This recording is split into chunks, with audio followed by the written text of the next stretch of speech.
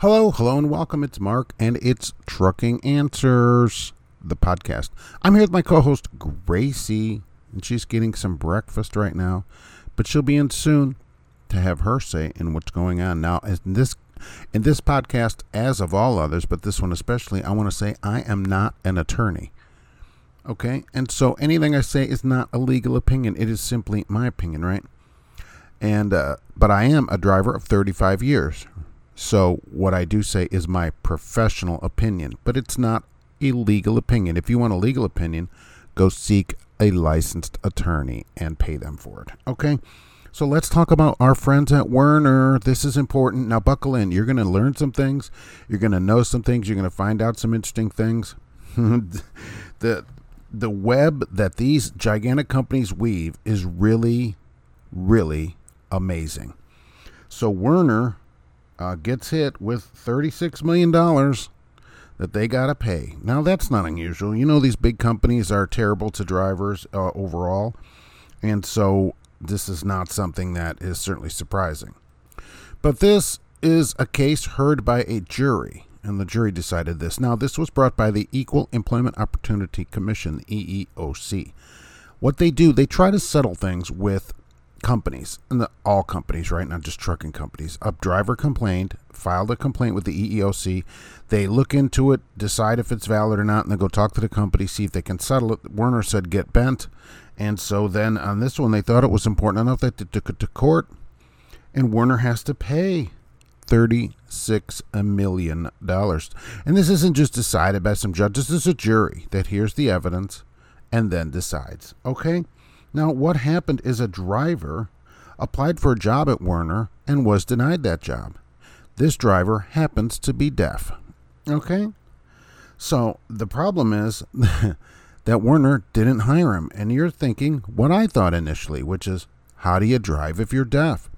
Well, it turns out you can get an exemption. There's a hearing exemption you can get if you are deaf. So I was going to say, which I thought about this when I thought about doing the podcast, is if you're deaf, go apply for this exemption. But, of course, if you're deaf, you're not listening to this podcast. Okay. So if you know someone who's deaf, you can tell them that, yes, they can become a truck driver by applying for a hearing exemption. And therefore, with that exemption, you then pass your physical. Like any other exemption, you've passed. So now this person has their CDL. Okay, so they get their license, and they have a CDL like everybody else. In what is the first of many ironic things we're going to say today, this driver obtained their CDL at Roadmaster. You may have heard of them. They have truck schools all over the place.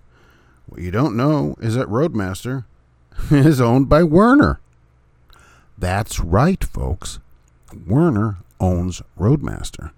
So I think it's very convenient that Werner would go ahead and take this driver's money, whether he paid for it himself or got it through grants, right? Remember, nothing's free. Somebody pays. They'll take his money to put him through truck school, but won't hire him. Isn't that something? So he went to get his physical there, got his exemption. So he got a DOT physical, passed. He passed. Okay, he has a license. This driver passed. So he has a license like everyone else. Keep that in mind. Now, Werner is not the only defendant in this. Also a defendant is Drivers Management LLC. Okay, following this, you're going to have to sit down for this. They are a wholly owned business subsidiary of GRA-GAR, G-R-A-G-A-R. Okay, GRA-GAR in turn is 100% owned by Werner. So apparently, which I do find this at some other companies as well, when you work for them, Werner, you do not directly work for Werner Enterprises. You work for these other places which are owned by Werner, but then Werner can say, oh, well, we don't do any hiring or anything. That driver didn't work for us. You see why they do that? And plus, it's also in case of accidents.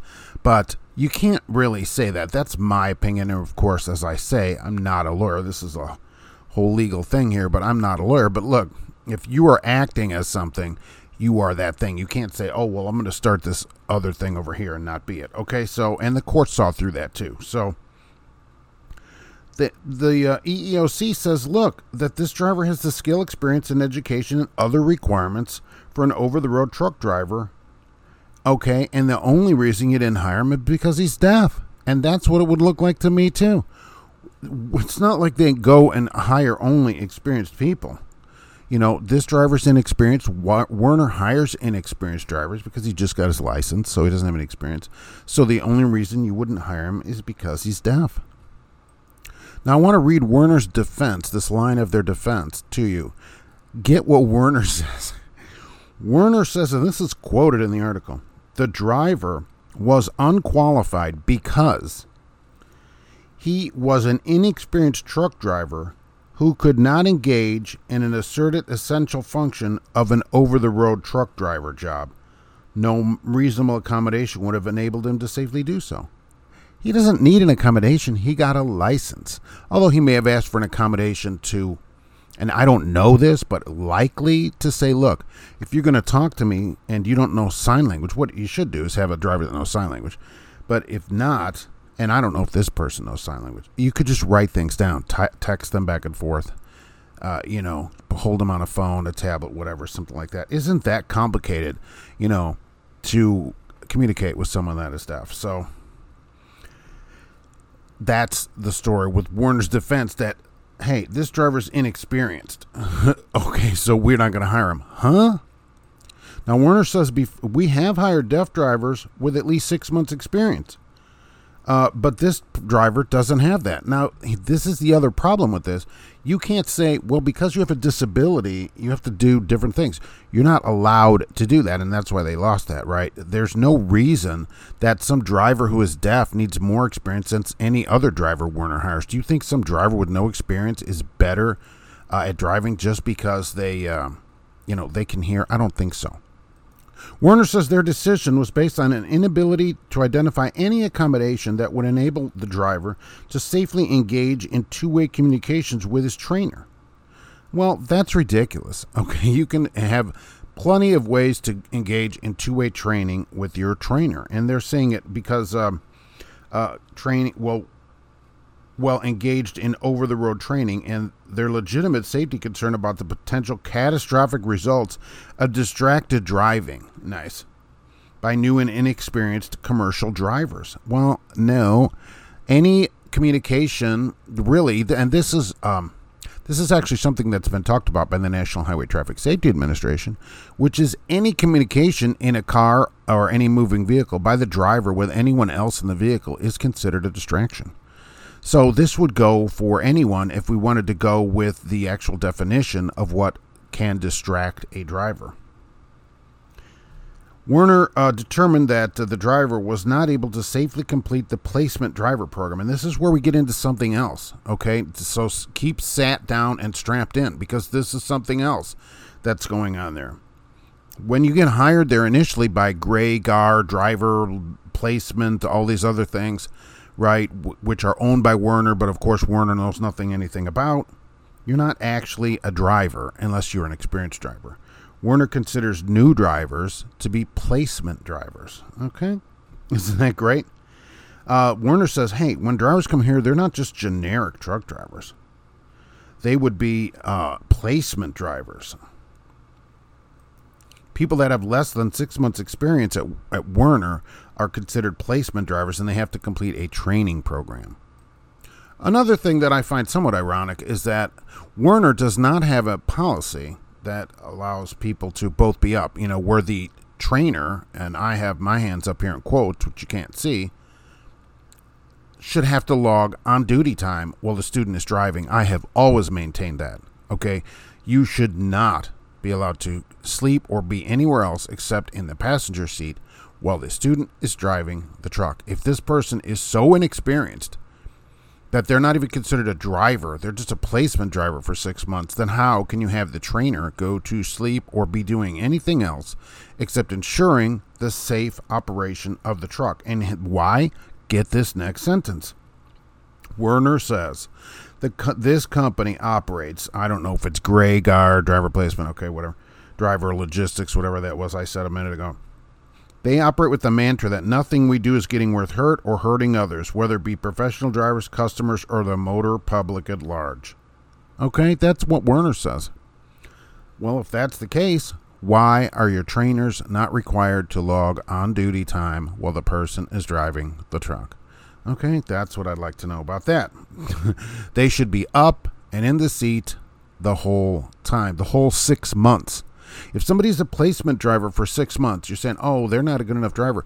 Why are they out by themselves? All right. And you may say, well, they're not, Mark. Okay, well, if they're not, let me know about that. Werner says the trainer observed over-the-road component of the student driver program is known as the placement driver program. But I've got to believe that you are not with a trainer for 6 months. Okay, I don't see that anywhere, so I don't know what to say. Are you still with a trainer there for 6 full months? Who would do that? Number one, who wants to live with some yahoo for 6 months that they don't even know? Okay, probably not that many people. So if they're doing 6 months there, it's no wonder you can't keep anyone there.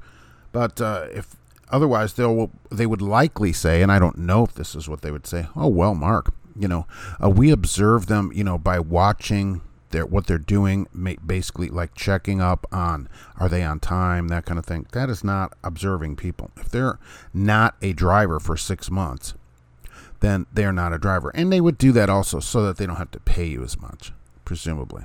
So they could say, well, you're just a placement driver at all these other subsidiary companies that we have so that we don't have to, do anything, pay taxes, driver management, LLC, Graygar, all that, right? Which are all owned by Werner, Roadmaster, owned by Werner. These are all Werner-owned companies, and that's only this article. And that's all to keep them, a stone's throw away for liability purposes and stuff. There's no reason if somebody has passed their physical that they can't get hired. See, you can't separate somebody out and say, look, you have met all the same qualifications as everyone else, but we're not going to hire you. Right? That's not right to do. And there's no reason that someone that's deaf can't drive a truck. They can drive a car. What, Mark? Yeah. Have you ever gone in to get your driver's license and had to take a hearing test? No, you do not. Okay. Perhaps someone at Werner could take the trouble to learn sign language, and you could have one of the trainers be a sign language trainer. What about that? So you could do that. There's lots of ways to do it. You could make it work. It isn't like a huge imposition. It wouldn't really even cost Werner much of anything. If you could just buy them a notebook and have them write stuff out. So there's no reason why this kind of imposition is so onerous that Werner's like, oh my God, there's no way to accommodate this person. No way. And it's $36 million worth of learning a lesson at Werner that a couple of notepads and a few pens, Werner logoed pens, might have been a better deal than what they're doing now. I personally find it to be ridiculous, and there's no reason. If somebody is deaf wants to drive, that they shouldn't be able to drive. They're already sidelined from enough things as it is. And if somebody wants to drive and pass the physical, let them drive. How about that? Let them drive. Take a few minutes to help them out a little bit and go, okay, what can we do here? And ask the person. Here's the thing. You can ask them, hey, what's the best way that we can communicate back and forth in the truck? How about that? Of course, companies, this is everywhere, would never think to ask you, a driver, the best thing to do anything. That would include, Werner and every other company on the road. The last thing companies want to do is ask drivers about anything. Oh, we got a problem? Oh, let's not ask the drivers. Let's ask everybody else except the driver. So whatever accommodation the person needs, ask them, what do we need to do here? And then just do it. This isn't some kind of big, complicated thing. So that's the story. And that $36 million judgment Werner is going to pay. They're considering appealing it, of course. That's what they say. So it isn't paid yet.